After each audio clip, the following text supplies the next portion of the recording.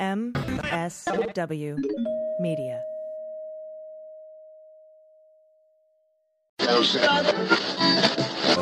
It really, again, it's situational. Like, this is really, if it's 4 o'clock in the afternoon, I'm sitting in an old man bar. Yeah. I very much, this is actually my favorite for, not every day, but, for recreational, sitting by myself at the bar listening to Tom Waits. Sure. I'd be drinking this with a rock in it. What I love about the old whiskeys is I think about is the guys that made that, they're all gone. Yeah. For the most part. Yeah. The guy that laid that barrel down in 1968, yeah. I was in Antarctica recently, and we camped out overnight in tents at a scientific base, a small outstation base where scientists go to collect field data. And we were at the foot of this incredible glacier with blue ice. And we had some very good whiskey there. And we all poured some whiskey, and somebody went outside, came back in with a bowl of ice and put it in our drinks and said, the ice I just put in your drinks is like thousands of years older than even the idea of whiskey. Amazing. Before it was even thought of. Yeah. Hundreds, if not thousands of years ago was when this water was frozen and has remained exactly like that since. Yeah. And that's the whiskey you're going to remember for the rest of your life. Yeah.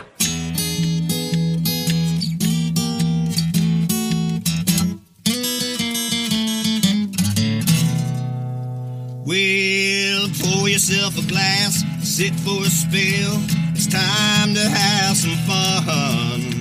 Let's do a little thinking, some picking and a drinking. But this is what we're drinking with Dan Dunn.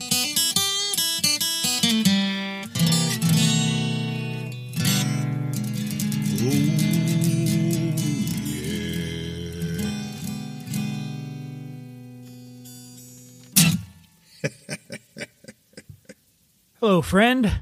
How are you? Thanks for joining me. It's good to have you along for today's ride.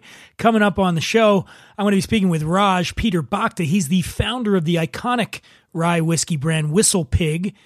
His latest venture is called Bhakta 50, which they're billing as the rarest spirit known to humankind. How's that for hyperbole? Raj is also a former contestant on The Apprentice. Many of you will be happy to know, though, that we totally avoid talking about that show's host. We've all had enough, haven't we? I invite you to follow me on the social media. We have a new Instagram account for the podcast. Podcast has its own account now. It's WWD_podcast. That's WWD_podcast. Please go follow that account. And then I have my own personal account at The Imbiber. You can also go there. I'm posting stuff, from my own life. Give you a little glimpse of what's happening with me, the real me. Oh, I miss bars. As you've probably gathered, if you listen to this show or you read any of my work, I've been to a lot of bars. It's a byproduct of being a member in good standing of the International Boozing Press. Now, over the years, certain similarities have emerged between these bars. Many, many years ago, upon first noticing this, I immediately realized further research was in order. So a couple of years went by, and I remembered what the similarities were again. And the process started all over again. It's like the circle of life, only drunker. And now, after 2 full decades of remembering to try to figure it out, I've done it. I have made a list of what I call barchetypes. That's right. It's like archetypes, but I put a B on the front because I'm fucking clever, okay? Barchetypes. And I also did it because I wanted to give the last 20 years of my drinking some modicum of meaning. So I'm going to tell you about them. Now, you might be wondering, but Dan, why tell us about the types of bars now when the pandemic prevents us from going to bars? Well, friends, as the great Willy Wonka once said, we are the dreamers of dreams. And I don't know about you, but I don't plan to spend this holiday season lamenting what isn't. I'm going to dream about what once was and what will be again. Okay? Okay. Now, the first bar on my list is the Neighborhood Dive. The Neighborhood Dive is a no-frills joint owned and operated by a native son with a name like Sully or Mac. These bars are open every day, And they cater to a tightly knit, fiercely loyal clientele that revel in the camaraderie, cheap drinks, and proximity to home. That's very important. Local bars always got to be close to your house. Now, beyond being a temple of worship for the local sports franchises, a neighborhood dive doesn't purport to have a concept or a theme. There's no food to speak of, save for some pretzels on the bar. And if you dislike E. coli, I'd stay away from those. There's a pegboard filled with individual packages of chips and perhaps a jar filled with pickled eggs, with the possible exception of replacing a worn-out dartboard or updating the jukebox selections every decade or so. Neighborhood dives don't keep up with the times. They're enduring reminders that the more things change, the more working-class drinkers remain the same. They're places of poetry, and I love them dearly. Then there's the pub. The pubs differ from dive bars in that they're usually larger, cleaner, and more tourist-tolerant. And when I say tourist, I mean anyone who didn't grow up within a 3-block radius of the place. They tend to be cozy spots where a lot of drinking still gets done, but you're far less likely to see someone projectile vomit on his wife, get beat up by a teamster, collapse and die of liver failure, or put their shit digits in the pretzel barrel. Most pubs offer good beer, reasonably priced drinks, and greasy cheeseburgers that taste awesome after midnight. And the cool people to total jag-off ratio in these places tends to hover around 10 to 1. Disregard this ratio, however, if said pub has a karaoke night. In this case, the ratio reverses. See? Reverses. Depending on the frequency of said karaoke night, you may actually want to consider downgrading this place's rating from a pub to a plastic bar. What's a plastic bar? Funny you should ask. My friends and I sometimes call these Stephen Miller bars, which is to say the plastic bar was born without a soul. You might know them as Fern bars or Yuppie bars or that place with the frozen daiquiri machine. But while they may not have authenticity on their side, they do have booze, so let's not get too hung up on the technicalities, all right? Treat your plastic bar the same way you'd treat a museum exhibit. Speak softly, don't touch anything, and leave as quickly as possible. You may have sex with things you find inside the plastic bar, but only once. Trust me on this. Next up, we have the sports bar. In addition to being the archetype responsible for the second highest number of divorces, sports bars are also a factor in a large number of DUI arrests, full-scale brawls, illegal gambling rings, and chicken wing choking incidents. Chicken wing choking incidents. Happens. As a result, men can't seem to get enough of them. This is because men, while occasionally sweet and erudite, are complete assholes most of the time. With the exception of a few really messed up sex clubs, there's nowhere a man can tap into his inner asshole more completely than a place where the menus are shaped like goalie masks and feature meals named after ballparks and Heisman Trophy winners. Now, in fairness, I did once have a transcendent dining experience at a Hooters in South Florida, though I have a suspicion that owes something to the fact that the Eagles were winning against the Giants in a divisional round playoff game, and that Sandra, our waitress, insisted on sitting in my lap every time she came to check that we had enough beer. It's possible those things made me elevate my pasta testaverde with marinara sauce and peppers to legendary status. But mamma mia, what a meal. What else we got? Oh, that's right. We have the Full of Itself bar. Now, these are places that purport to bring a science and a purism and a sense of history to the creation of cocktails. In these places, you'll often hear bartending referred to as mixology. You're also very likely to be charged upwards of $20 per drink, which is great when they're great. But their trendlet has attracted posers, and when these places are bad, they are deeply hideous. The last thing you want when you're trying to enjoy a relaxing drink is either smug superiority from the bartender or a member of the wait staff insisting on telling you about the fair trade origin of the drink's agave syrup. Shut the hell up and make with the alcohol fetching. Turn off the fucking lounge music, too. Oh, and a comfortable chair would be nice. Now, I should reiterate that many of these places are wonderful and employ some of my favorite people in the world. That doesn't mean I can't still shit on them, though. And finally, the hotel bar. Now, these come in many shapes and sizes, but they have one defining characteristic that unites them. Hotel bars are always located within stumbling distance of a bedroom. And that means possibilities, not all of them good ones. So there you have it, my friends. We're going to take a very quick break to hear from our sponsor, MeUndies, and then my chat with Raj Peter Bhakta. Hey, let me ask you something. What kind of underwear are you wearing right now? Is Does it feel like you're sitting in a heaven cloud?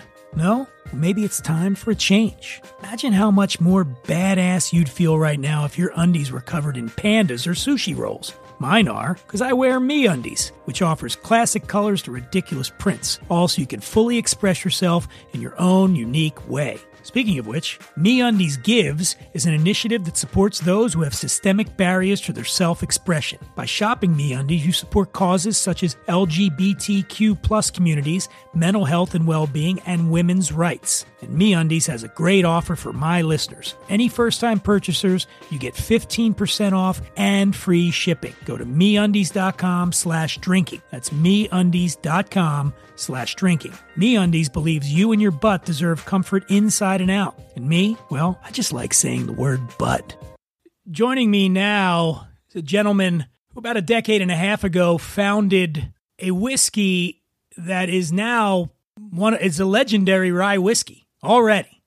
In that short period of time, one of America's iconic brands. And so I guess he had a Groucho Marx moment and thought, any club that'll have me, I don't want to be part of. So he sold that brand and decided to do something a little bit different with his next thing. It's his newest thing, and he has brought to the world the rarest spirit known to mankind. And we're going to be talking about his first project and then this project and all sorts of things today. Please welcome to the show, Raj Bhakta. Raj, how are you, man?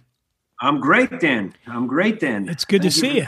Thank you for that great introduction to be on the podcast. One of the rarest individuals known to mankind. That's me. Talking about the rarest spirits known to mankind. A rare podcast. So I should tell everybody the first spirit that we're talking about is Whistle Pig.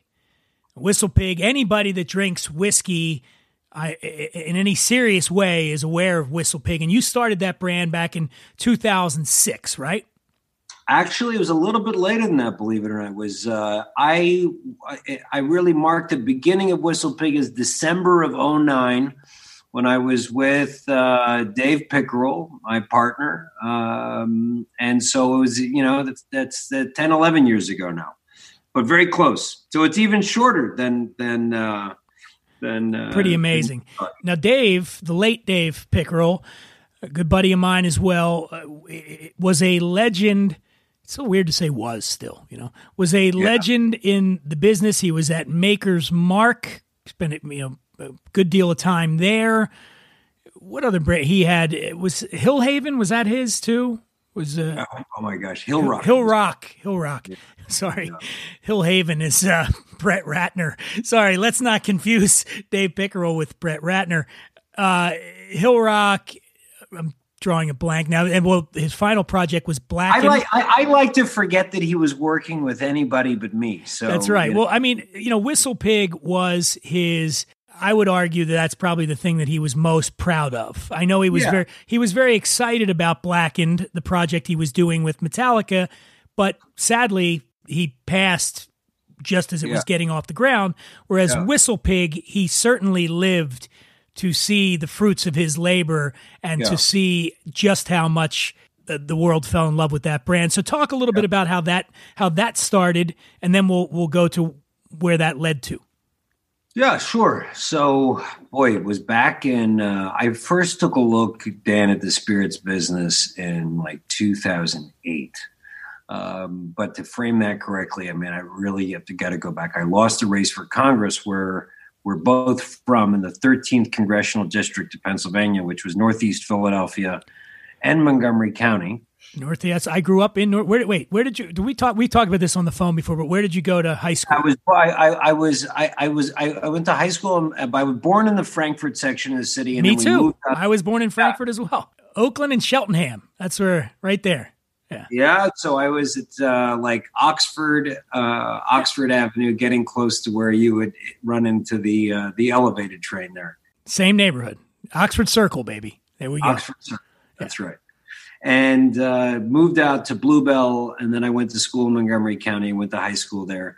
But running for Congress, it was 2006. It was a rough year to be Republican in overall in the whole country. but especially in that district, which was really not a Republican district at all, as you know.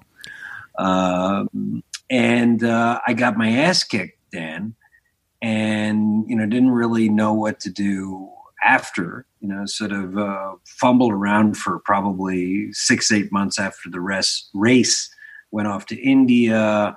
Steve Irwin had just died, right? This is 2006. The crocodile hunter. The crocodile hunter, Crikey, and I thought it would be really funny if there was an Indian guy to replace him. Like, if I will catch the tiger by the tail, like a good Indian character crocodile hunter. I'm half Indian, so I can make whatever accents I want in the Indian department. And so I go off to India. I go to find the crocodile hunter replacement. I can't with the yoga instructor. I can't find my crocodile hunter. So I come back at that point at what I feel is like a string of pretty bad defeats. So before the congressional race, I was on The Apprentice, right? Where the still president fired me from, like he did many others, very publicly. So I lost the race for Congress. I lost, a TV game show. I didn't win The Apprentice. And then I couldn't find one guy out of a country of 1.4 billion people to be my crocodile hunter. And that landed me on a farm in Vermont, 2007. 2008, I take a look at the spirits business for the first time. Because Did you take a wrong turn in India? Ended up in Vermont? How did that? Is that just a natural progression? You're like India, and then Yeah, Vermont. Obviously, you go from like the most crowded place on the planet to the least crowded place on the planet. No, a buddy of mine had a farm up here, convinces me to buy a farm that it's a good idea to settle down, drop an anchor. In this case, a 500-acre anchor. I buy the farm, and then the economy tanks in 08, right? So now I'm going broke with this millstone around my neck of a farm, and I think, well, what do I know? I what can I grow on this thing? Well, I can grow grain. Well, what can I do with grain? I knew I wasn't going to be a dairy farmer. So I said, you can make alcohol with grain, right? I can make a beer, I can make a vodka, I can make a whatever. And then I dreamed of making a whiskey. But I didn't think, I knew that if I wanted to be a good whiskey, it should have some age in it. And in that process of looking at the whiskey business, when it really wasn't popular, now everybody and their grandmother wants to be in the whiskey business. Then it wasn't so popular. This is 09. I met Dave, and I had this magic name, Whistle Pig, that came to me from hiking in the Rockies back a couple years before in 2003. And the man pops out of a bush and said, "Good to be here, Whistle Pig," with this very thick French accent. Oddest piece of social interaction, Dan, that I've ever had in my life. So a guy just started saying the word Whistle Pig to you? Was there any reason behind it? Literally, I say pops out of a bush, but he was coming down a single track on a mountain bike, stops right in front of me, gets up in my face, 2 inches from my face, right? And we're both from Philly, right? A guy stops in the middle of nowhere, gets 2 inches from your face, and starts your fist going. Getting ready to fight, yeah. Exactly. You're getting ready to fight. I think he's fucking with me, but anyway, I'm preparing to fight. Anyway, it appears he's just crazy, but he's saying, single track, mountain biking, middle of the Rockies, middle of nowhere. He stops and just starts talking poppycock. And then he just took off. And that's where I got the name. But that name lodged in your brain. Whistle. The word whistle. Do you consider it one word or two? Whistle. I know on the bottle it's one word. Yeah. One word. Whistle Pig. I knew it very clearly at that moment. I was like, this is God talking, and he wants me to do something with his name. It was clear in my head, that this was something was going to happen with this name, because it was just the oddest damn thing you could have. And what are the chances that you run into a French guy who stops you and starts talking about anything in the middle of nowhere? Then he's a French guy who's 2 inches from your face, and he's talking about a name in English that you've never heard of. And it was a sticky name, and a very sticky name. So I had this magic name. I called the farm Whistle Pig. Now I needed old juice, right? And I wanted to build a distillery. So that's when I got into contact with Dave. Dave had just left Maker's Mark. Again, it's in the middle of a recession. He was looking for his next, act. He was a fan of The Apprentice. So he thought it was, and he liked me apparently as a character. So, it all came together, and we partnered up on my birthday in 2009. I had just turned 34 years old, and he had a lock on some old rye whiskey. And we were fortunate enough when one of the big factors in Whistle Pig's success, Dan, and I'll shut up and let you ask me another question, was the fact that we had really almost all the old rye whiskey in the world. And now, basically, the idea is, and what we're doing is that I've sort of done that on a new scale with Armagnac, but now instead of 10 years old, this stuff is 100, 150 years old. The youngest juice we're putting in the bottle is 50 years old. It's called Bhakta, and that's where I am now. For those of you out there that are not familiar with Armagnac, like cognac, is French brandy, made from white wine grapes. These are grapes that you would never drink on it. It's almost undrinkable, these grapes as the wine, okay? But now in cognac, and you correct me if I'm wrong here, Raj, in cognac, the Uni Blanc grape is pretty much what you're going to make cognac with. And by the way, the names refer to the regions. Cognac is a region in Gascony, and so is Armagnac. So that's where the names come from. Armagnac, though, uses 3 additional grape varietals in addition to the Uni Blanc grape. Colombard is one of them. What are the other? Colombard, Baco. And Folie Blanche, right? Yeah. Folie Blanche, and they use one called Baco. Yeah. And now there's a difference as well in distillation, yes? Correct. So, as you pointed out, the Armagnac is like the rustic cousin of cognac. Cognac, a different region, and is double distilled. That is, it goes through a column and then it's finished in a pot, whereas Armagnac is just single distilled. Generally, single distilled in the field. So there are mobile, literally wagons and tractors pull the stills, which are frequently wood-fired. And so it is a region that, is out of time. And that's what really blew me away. This is the way they were making spirits, 150 years ago in America. Well, and just so people know, when you're distilling a spirit, you're kind of stripping away, they call them congeners, people call them impurities. There was an idea that certainly took hold when vodka was king, which was, the latter part of the 20th century. Raj referred to whiskey. Not a lot of people were into whiskey.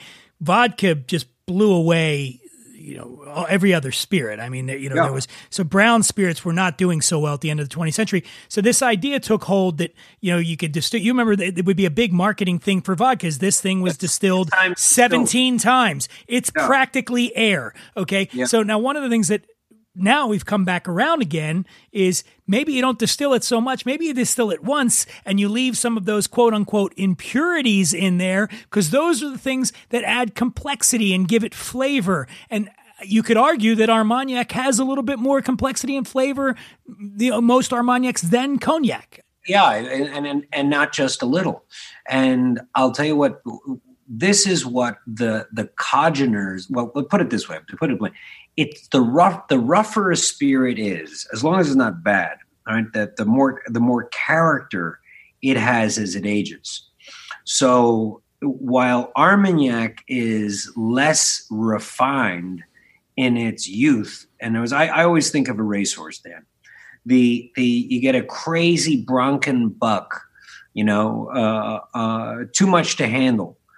In its youth, it's that same racehorse that if you can focus and get on the track, turns out to be the champion.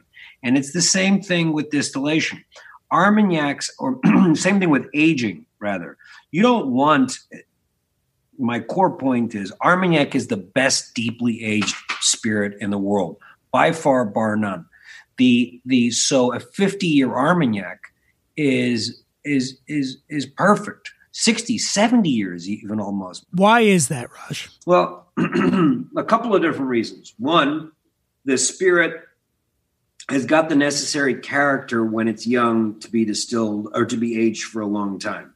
Two, it generally goes into a larger barrel. Instead of a 200 liter, 50-gallon barrel, it goes into a 400, 100-liter barrel. And these are generally French oak that are already old. And so it slows down the entire aging process. There was an article that I was recently reading, Karen Newman, I believe, was saying specifically that there are some spirits that you want old and some spirits that you don't want old. And nothing is better old than Armagnac. And nothing in the world of Armagnac, in this case, we finished the Armagnac in a whiskey cask, which creates a beautiful bridge for the whiskey drinker. Our youngest spirit on Bhakta 50, Dan, is 50 years old. The oldest stuff is 152 years old. And I like to, just go back to a quote that I wrote, which I think sums it up well. The age statement in this bottle could be given not in terms of years, but of generations. The oldest grapes were harvested in 1867 and were crushed in the wooden vats of the nimble feet of French children whose grandchildren are themselves now dead and gone. This is an ability to taste, and what really took me away into Armagnac when I saw it is you had a region that was out of time where you had spirits this old that had survived. It was unbelievable to me. I've talked about this numerous times on this show. I believe you can feel it when you're drinking spirits and even wine. You can feel the soul of those people. It's still there. The people themselves are gone, but everybody from the people that tilled the land to the people that moved the barrels to the master distiller to the blender to the person who drove it, put it in a cart and took it to the market. You can feel their soul in something that old when you're drinking it. I totally, I've never heard it exactly said that way, but you were entirely spot on. I wrote them, they say we cannot buy time. Bhakta here is an exception. Time in a bottle and all the wisdom that comes with it. I think that you do feel, and taste, and it's sort of it's sort of a mystical experience when you're tasting something that goes back that far, because it's not just, it's like, it is as you described, you're tasting and being part of ghosts almost of ages past. And the good news is it tastes great. Well, I love a good story too. And I think when you purchase something, there's more to it than simply what's in the bottle and what it tastes like and an analytical sort of summation of what you're drinking. If you've got something like Bhakta 50 has such a great story because you can talk about it. You can sit down and you can say, look at the year 1868 and 97, 1939. What was going on in 1930? World War II was raging. And then 1946 is one of the other years in the blend. Well, now it had just ended. And then 63, 65, the Beatles just got here, 1970. So there's so much to talk about that what is in the bottle has gone through kind of the whole of modern human history is in that bottle. So look, that's what enchants me. I wrote the next line. Let's imagine the world. This is the oldest stuff. The planet was dominated by European kings and emperors whose forefathers had climbed the greasy pole of power. The Napoleon III was emperor of France. Queen Victoria was in the middle of her reign. The Civil War had just ended in America. And the youngest, that's the oldest, and the youngest stuff is from 1970. Richard Nixon's president, and by the way, at the moment, highly popular. At that moment in 1970, we had just gone to the moon. It was before. Are you saying at some point after that he was not popular? What happened? Did I miss something? I'm not a crook. How'd you get your hands on these spirits? Well, and it's in this booklet that goes with every bottle. And for your listeners, it's $300 a bottle online now, pretty much exclusively available online. That'll be $500 by this Christmas. So I do humbly recommend that if you want to get it, you buy it for $300 instead of $500 later on. But I got my hands on it as this booklet, which is in the case that the bottle comes in. It was a chance thing. I got exposed to Armagnac, Dan, when we did a whistle pig finish, a boss hog finish called the Black Prince, which was finished in Armagnac. And I first really heard and started tasting of Armagnac at this time. So it was in the back of my head. Anyway, we're in France. My wife, is pregnant with the fourth baby, is in not such a great, mood, and, tells me to take a hike for a little bit. So I hop in the car and I drive to the Armagnac region. And I was really lucky that the guy with the oldest Armagnac supplies, which went back, as we mentioned, to 1868, but a lot from 1878, 1893, 1900. I mean, through the teens, basically, it was a collector family that had been collecting it for several generations. He wanted to sell. He had developed some health issues. Even with him wanting to sell, by the way, the French move a lot slower, and they can be, I love the French, but they're particular in certain ways. And my negotiations were not helped by my very brash American ways, at least he thought so. I thought it was fun. I was in France. I was watching Beauty and the Beast. You remember saying this song was coming, be our guest, put our service to the test, tie a napkin.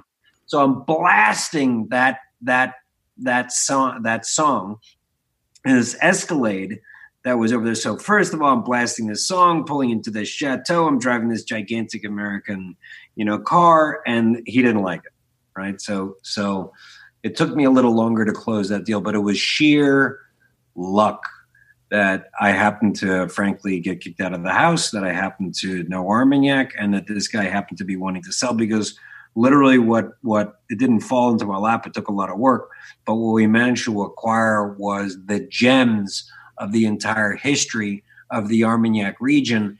And I'm biased, but I'll ask you, and you'll be honest with your listeners.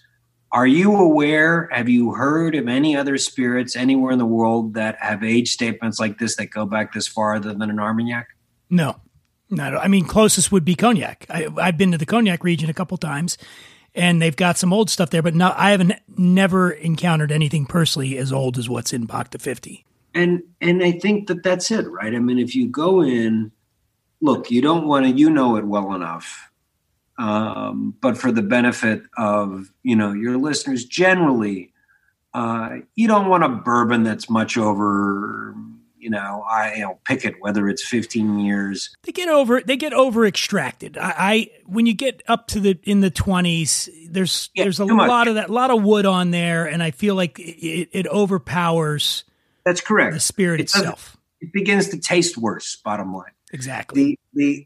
And Scotch can go a lot longer. You can get a great Scotch that goes into the 30s and the 40s and 50-year-old. You can get a great Scotch because it sits in Scotland where the temperature doesn't really change, and it goes into an old barrel, right?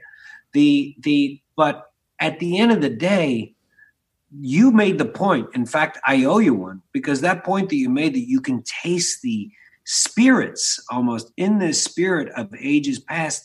Normally, that comes at the expense at a certain point of it tasting like shit. In this case, it actually holds up at these ages. So if you drink my 1868 spirit, it got pulled out of the bottle, out of the barrel when it was probably 70 or 80 years old, but it's still from 1868. It tastes phenomenal. So it is to me almost a mystical experience to be able to taste the world of 1868, 1893, 1934, 1939. French mothers are watching and parents are watching their little boys march off to the front to fight Adolf Hitler. Incredible. In 1955, Churchill's, in his last, you have, if you're into that and you believe in tasting things, this is nothing like it. And finally, there's the piece of something that's deeply inherent in human nature. What will always be the most, let's say it tastes the same. And we'll just say it tastes the same. It's all equally good. Something that's 20 years old, something that's 50 years old, something that's 100 years old. Something waited 20 years to touch your lips, something waited 50 years to touch your lips, something waited 100 years. I tell you, They all taste the same. Which one do you want to taste? The older one. Exactly. And that's and here's an opportunity to do that at a level that nobody that I'm aware of in the entire history of the spirits business has done. And there's one thing that I take very, very seriously, a couple things that I take very seriously. But the one thing as it relates to being a purveyor of spirits, I want to offer my consumers, my buyers, the best value in the world of spirits. I can be in the whiskey business. I built a whiskey business before. I can be in tequila. I can be in anything that I want to be in. But here I seriously believe that in terms of value for what you're getting, there's nothing like Bhakta 50 and there's nothing like Armagnac in particular, Bhakta 50 and in Armagnac in general. It's where you'll find the greatest value. Well, let me ask you something. When you talk about what you're getting, how did you go about authenticating those spirits? I'm all due respect to the gentle farmer, the French guy you had over there, but how do you go about knowing for sure about the provenance of those what you're buying? Because I'm sure the last thing you want to do is sink a bunch of money in it and find out, how does that work? I normally complain about like regulation and French rules and all that sort of stuff because it is a pain in the ass. But the good news of it is that they set up these AOCs, they call them, like basically cognac is one in spirits, Calvados, Armagnac. There are a couple of others, and then they have them in wine, of course, champagne, these different regions. But they've had these bodies which basically keep track of inventories for a long, long time. And so they know how much 1868 exists. And we have it all, for example. So if somebody else all of a sudden shows up with it, you can go back to the records and be like, well, where did you get it? Because it's... So you had to go through the books, basically. Somebody's got to go through and make sure that everything that you bought that you're eventually putting in your is the real deal. Exactly. So it's you everything that you buy, you authenticate through, in this case, what's called the BNIA, which is the Armagnac Bureau. And you look at their inventories and it matches up and they show, this is what the guy's been showing in inventory for, their records go back over 100 years. So you when you buy the spirit from him, do you have to move it somewhere or did you buy the whole operation? Yeah, I bought the whole thing, lock, stock, and barrel. But we moved over, Dan, a lot of it to America. So in Vermont, we're sitting on probably 3/4, 2/3 of the Armagnac that was purchased. So some is there, some is over here.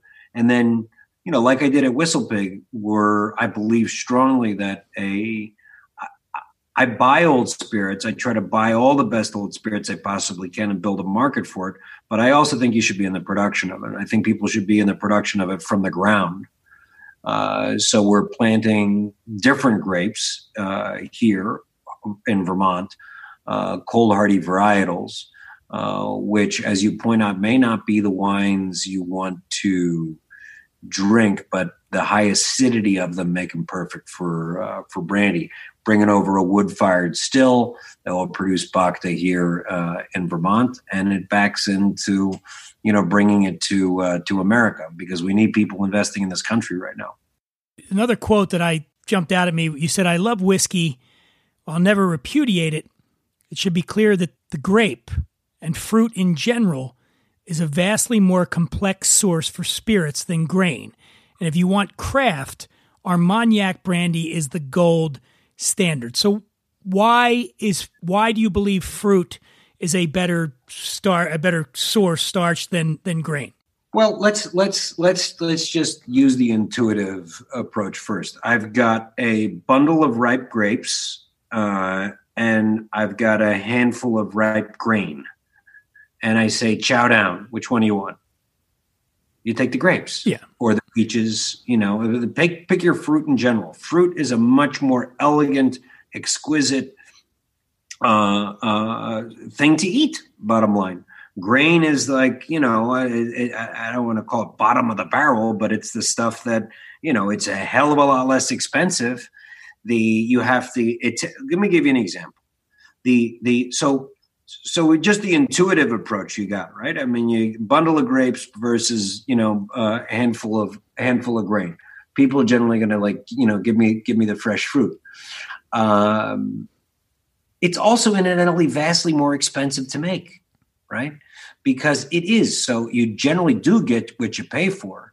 To make a gallon of Armagnac costs, okay, well, I know the numbers. So let's say it costs 6, 7 times more, 8 times more than it is to make whiskey, because to plant an acre of grapes, it costs you $15,000, $20,000.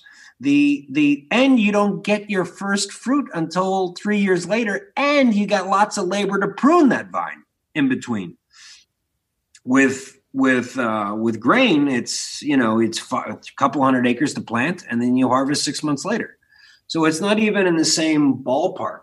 So that's a very, very important point, that I think that the whiskey drinker, and I'll go on the record, the whiskey drinker is being bent over a barrel in America in many cases.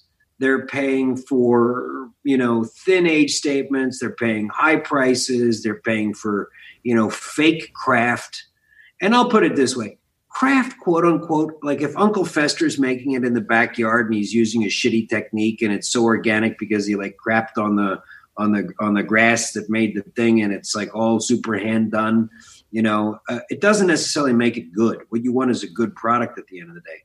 But if you can combine a great product like Armagnac with a true standard in craft, which are hundreds of small-scale producers making product in their fields from wood-fired stills. My God, that's so romantic. Are you suggesting that the folks at MGP are not doing the craft over there? It's definitely not craft, but it's good. No. MGP, so everybody knows, is in Indiana giant. They make a lot of spirit. A lot of the whiskeys that you're drinking originated there, and as Raj said, there's a lot of good stuff that people make, and especially in the beginning, because you don't have the time. When you started making Whistle Pig, you didn't have, you didn't put up a distillery and wait 15 years so that you aged it. So you got to do that first. But yeah, but we're talking about a larger scale operation, certainly. Yeah, this is so. I think that's the point. Then the brandy, and I'll tell you why, and I'll go unabashedly. Why I think Bhakta is the salvation to the nosebleed prices that a lot of whiskey drinkers bring. And look, and I had something to create. I mean, I created high whiskey prices in no small part through Whistle Pig, right? So the bridge is when you take this Armagnac brandy and you finished it, which was like a gift from the gods for me, just like coming up with the Whistle Pig name. This Frenchman farmer finished his Armagnac in an Isla cask, it was a Bunnahabhain cask. That's my dog's name, by the way, Bunnahabhain. Is that right? Yeah, my dog's named after a Scotch. Yes, Buna. You look good. I mean, it doesn't look like you drink too much Scotch. I'm all right. I can do it. Yeah, that is my dog's name, Bunnahabhain.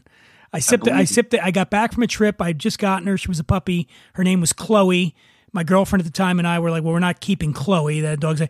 And we couldn't come up with a name. And I just got back from a trip to Scotland. I was drinking Bunnahabhain 25-year-old, which is one of my favorite whiskeys in the world. And I was sipping it and I was joking. And I said, oh, Buna, Buna, Buna. I love you, Buna. And my girlfriend said, what about Buna for the dog? And the puppy was on the couch right next to me, head down on the couch. And I just said, Buna. And she lifted her head up and looked at me and said, all right, there we go. That's your name. That's how yeah. So had I been drinking Bhakta 50, my next dog could be named Bhakta if I'm drinking it. You never know. You won't get confused, at the dog park with anybody else's dog. That's for sure. Yeah. And then there's my cat Cocaine. And then, no, I'm just joking. We don't do drugs here on this show. No. I do want to ask you about, so I want to talk about the flavor of the, oh wait, finish that thought. I'm sorry. You were talking about the Bunnahabhain. You go ahead. No. So basically, we're getting to the flavor is that if you take the attributes of Armagnac and you combine it with the attributes of whiskey, in this case, Isla whiskey, you get the best out of both. You get the sweetness that is inherent in a fruit-based spirit, and the smoke and a little bit of the spice that I love in Islay scotches. And so everybody knows Islay is an island off the west coast of Scotland. It is home to the peatiest scotches. You've got Lefroy and Ardbeg and Bunnahabhain's there, and famous Grouse and several others. Basically, the island itself is just one giant peat bog, and the peat is a source that they burn the peat to smoke the barley, and that's where you get that really earthy, smoky flavor that comes in. So that's what Raj is talking about here, and it does come through. I mean, my notes on the Bhakta 50, the smoke was certainly there, and then I think there was also a real almost a sweet toffee element to it that I really liked, and also some pear, stone fruit going on as well, like maybe some peaches, apricot, a lot going on in there. And that word complex gets thrown around a lot, but how could it not be? Given the makeup, given the spirits that go into it, there's just so much going on.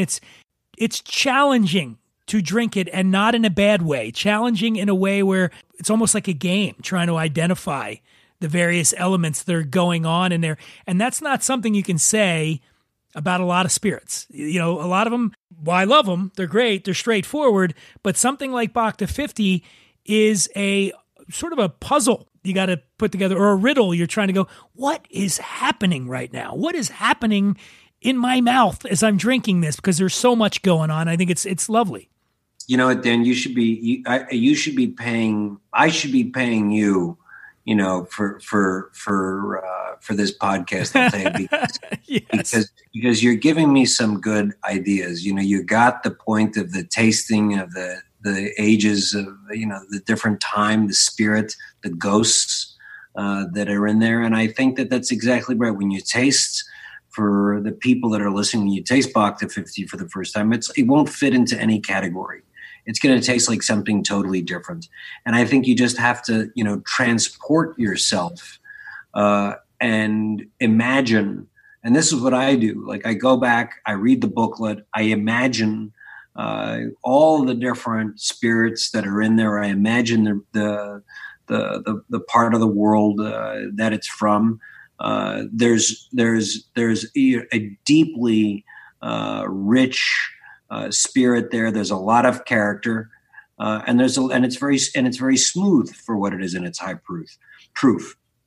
And in a nutshell, what I look for in my spirit is what I look for in a best friend. I like a lot of character, and I like it to be smooth. And normally, you get somebody who's a big character, they're not particularly smooth. You don't want to spend a lot of time with them. And you get somebody who's really smooth, they're pretty boring. They don't have much character. And I think what we nail is a good balance between character and smoothness. And as for all of the particular, like, do you taste the teardrops of angels and stuff like that some people talk about? I don't taste them. I don't taste them in my spirit. I don't taste them in other spirits. But I do get that fundamental balance between character and smoothness. Do I get a lot of flavor? Does it taste good? And in this case, it's a near mystical experience if you understand what you're drinking.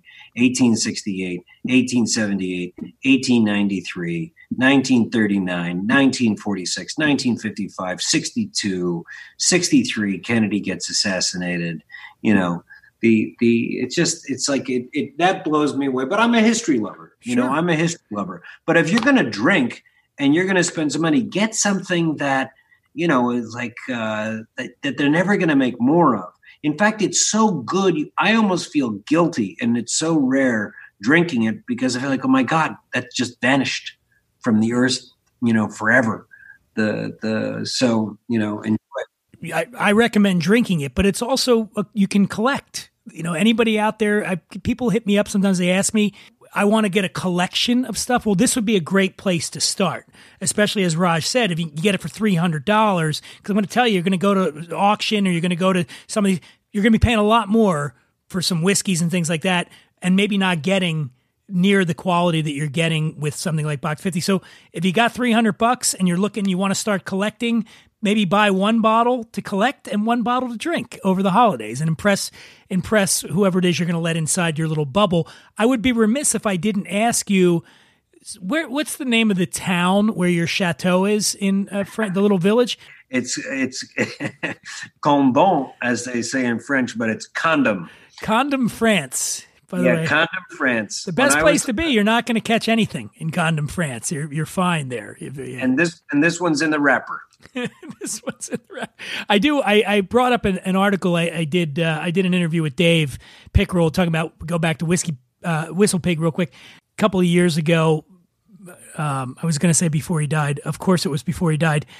We were talking about the Boss Hog, and this was for Rob Report. And so I asked him, I said, after Boss Hog, the Black Prince, was named Best in Show in San Francisco, which is the San Francisco World Spirits Competition. I'm one of the judges up there. Little enough for me. This is what you told Rob Report. You said, Scotland doesn't see us coming. I see the sun setting on their single malt empire and a very rapid rise for the Americans, particularly in rye, with Whistle Pig leading the charge. And I asked Dave, is he right?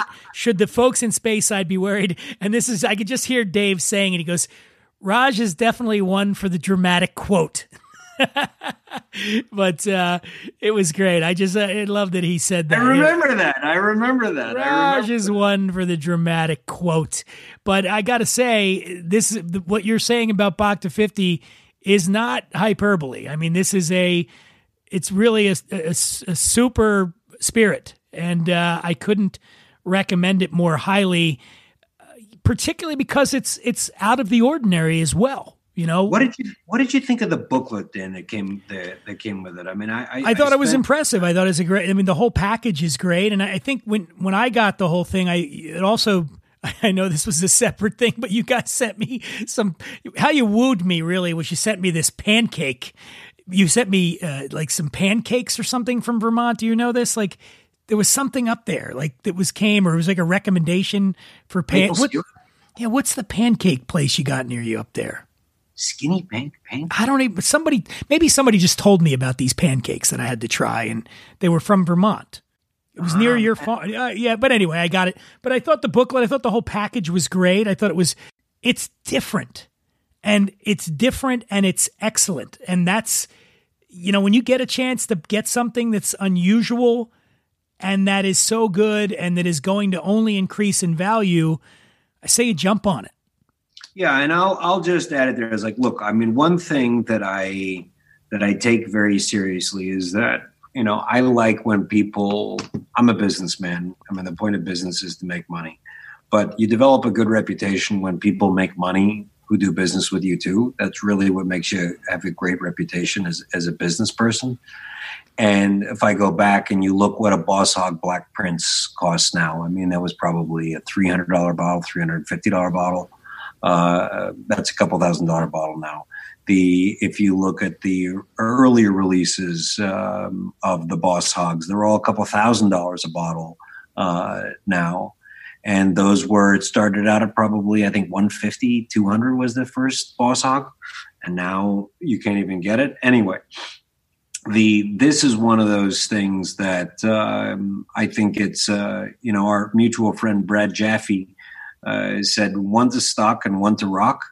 That's the way to do it on this product. And I think that there's a great appreciation potential here, but you should definitely, drink it because it don't like get transfixed it with like Gollum and that ring, my precious, but, drink one and hold on to one because the one you hold on to will definitely more than pay for the one that you drank. Well, as I mentioned on the previous episode, we just launched our new website for the podcast, whatwe'redrinking.com. So be sure to go there, and I'll have information about Bhakta 50, about Raj, where you can go online, find some stuff there as well. Raj, where can people find you on the social medias?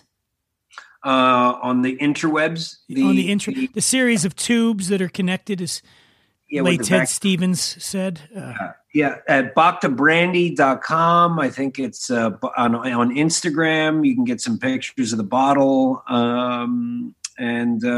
That's that. Raj, always great talking to you. Raj Bhakta, Bhakta 50. Folks, check it out. Perfect time, holiday, got somebody you love. You want to give them a great gift, a spirits lover in your life. Well, this is perfect. Perfect. At that price point, it's perfect gift. Thank you, Dan. It's great to be here, buddy. Great talking to you. And we're going to take a quick break, and then we'll be right back. And now, here's the universe letting us know it really doesn't want us to have a promo from Pitbull. I was wondering if you could do me one quick favor, say, hey, this is Pitbull, and you're listening to What We're Drinking with Dan Dunn. Say, little Chico Pitbull, Mr. 305, but it's official. What are we drinking? By the way, you dropped Dan out. Dunn? You dropped out for a second there. Your phone went out. Let's try one more time. It's that little Chico Pitbull, Mr. 305, but it said Mr. Worldwide. Play with it, darling. Yeah. I think the universe does not want you to promote my show. Every time you do it, it keeps dropping out. But don't worry about it, man. One more time, Chico. We'll do one more time. Try one more time, Chico. One more time. I'll try one more time, right? Here we go. I'm going to try one more time. All right. It's that little Chico Pitbull, Mr. 305, but it said Mr. Worldwide, and it's official. You are listening to What Are We Drinking with Dan Dunn. You game, play with it. Yeah. That's good, man. The Distilled Spirits Council of the United States, also known as DISCUS, is the leading voice and advocate for producers and marketers of distilled spirits in the U.S. It's a lobbying group. And I just got some news from them that I want to share with you and leave you with this today. And it's not necessarily great news, but hey, what is great now? It's COVID. 5 key issues facing the distilled spirits industry. Number one bit of news they said was that COVID-19 crushes craft distillers. DISCUS and the American Distilling Institute, ADI, they did a study recently that revealed that 41% of craft distillers' sales evaporated. It's like $700 million in sales. And 31% of their employees have been furloughed. This is during the pandemic. A significant portion of these losses was attributed to the shutdown of on-site sales from tasting rooms and other on-premise sales. So it leads me to a suggestion here. If you do have a spot nearby that is serving drinks to go, I really encourage you to go out and patronize those places and try to keep them in business, because we are going to get through COVID. And I know a lot of you, like me, want our favorite places to be around when it's over. So get out there and do that. News number 2 from DISCUS is that craft distillers face 400% tax increase if craft beverage bill does not pass Congress by year's end. So there's the bill is called the Craft Beverage Modernization and Tax Reform Act. That's H.R. 1175. And it makes permanent a federal excise tax reduction that was enacted in 2017. Craft distillers have used the tax savings to make significant investments in their businesses, hire new workers, and support their communities. Without congressional approval, craft distillers will be hit with a 400% tax hike from the $2.70 per proof gallon to $13.50 per proof gallon at the start of 2021, which will further devastate a decimated industry. So if you care about that, look up your congressperson, send him an email, give him a call, tell him you want the Craft Beverage Modernization and Tax Reform Act passed. Pass that shit. Come on. I love how we're tackling all these, don't you? We're just knocking them out. Number 3, tariffs continue to wreak havoc on distillers on both sides of the pond. According to a DISCUS analysis, American whiskey exports to the EU, which includes the United Kingdom until it departs the EU Customs Union, have tumbled by 41%, costing producers over $300 million since the EU's 25% retaliatory tariff went into effect in June 2018. Additionally, since October 18, 2019, the U.S. has imposed a 25% tariff on imports of single malt Scotch whiskey, single malt Irish whiskey from Northern Ireland, liqueurs and cordials from Germany, Ireland, Italy, Spain, and the United Kingdom. So shit's getting screwed up. Now, the good news is that was a Donald Trump thing, and I have a sneaky suspicion that the Biden administration will overturn those tariffs. I'm just saying. I think that's going to happen, all right? So let's not get too wrapped up on that one. Number 4, 5 key issues facing the distilled spirits industry. Number 4, controversial proposal to change U.S. government definition of moderate drinking for men. What? What is this? Hold on a second. A new government proposal would upend the 30-year dietary guidelines definition of moderate drinking for men, reducing it from up to 2 drinks per day to no more than 1 drink per day. Sorry. Moderate drinking, 1 drink per day. I find that funny. I just do. Because I host a show called What We're Drinking. Discus has weighed in to oppose the proposal, which is based on a flawed report and not supported by science. Of course it's not supported. What, the one drink, more than one drink is beyond moderate drinking? This is crazy talk. Remarkably, of the 60 studies approved for the Dietary Guidelines Advisory Committee's review, only one study even compared 1 versus 2 drinks per day. A number of alcohol researchers, medical professionals, and nutritious experts oppose the change, as does Dan Dunn, host of What We're Drinking with Dan Dunn. We oppose it. So do you, my listeners. At least 2 drinks we can have and still be called moderate drinkers. My God. Finally, some good news. Thanks, Discus. They're going to leave us with good news. Number 5, the cocktails to go trend taking off. Iowa became the first state, and Ohio the second, to make their temporary cocktail-to-go measures permanently legal. Discus is advocating for permanent cocktail-to-go measures to provide a much-needed source of stability and revenue for local bars, restaurants, and distilleries as they begin to recover from COVID-19. I don't know any. Do you know any distilleries that caught COVID-19? I don't either, but let me know if you do. Currently, more than 30 states plus D.C. are allowing restaurants and or bars to sell cocktails to go, bottled spirits to go, or both. Which, come on, New Orleans has taught us. It works. It's a good policy. So I say that we keep that. Let's advocate. I don't know how we advocate for it. Just call your congressman, shout out the window, send me a note at The Imbiber or at WWD_podcasts. So now that I've delivered the news, I've delivered an interview with Raj Bhakta, I've told you about the different types of bars. What more do you want from me, people? What do you want? Do you want me to take my shirt off? Here, I'll do it. There. You want me to have a drink? Yeah, I'll do that too. You want me to say thank you for joining me on this episode? Of course, thank you. I love you. And thank you to Raj Peter Bhakta for coming on, learning us about some Armagnac and some rye whiskey. I invite you to follow me on the social media. I invite you to do something nice for somebody today, tomorrow, the next day. I invite you to be a good person, because that's what we need in this world. We just need a bunch of good people. And then the bad people will leave us alone. Speaking of leaving you alone, here I go.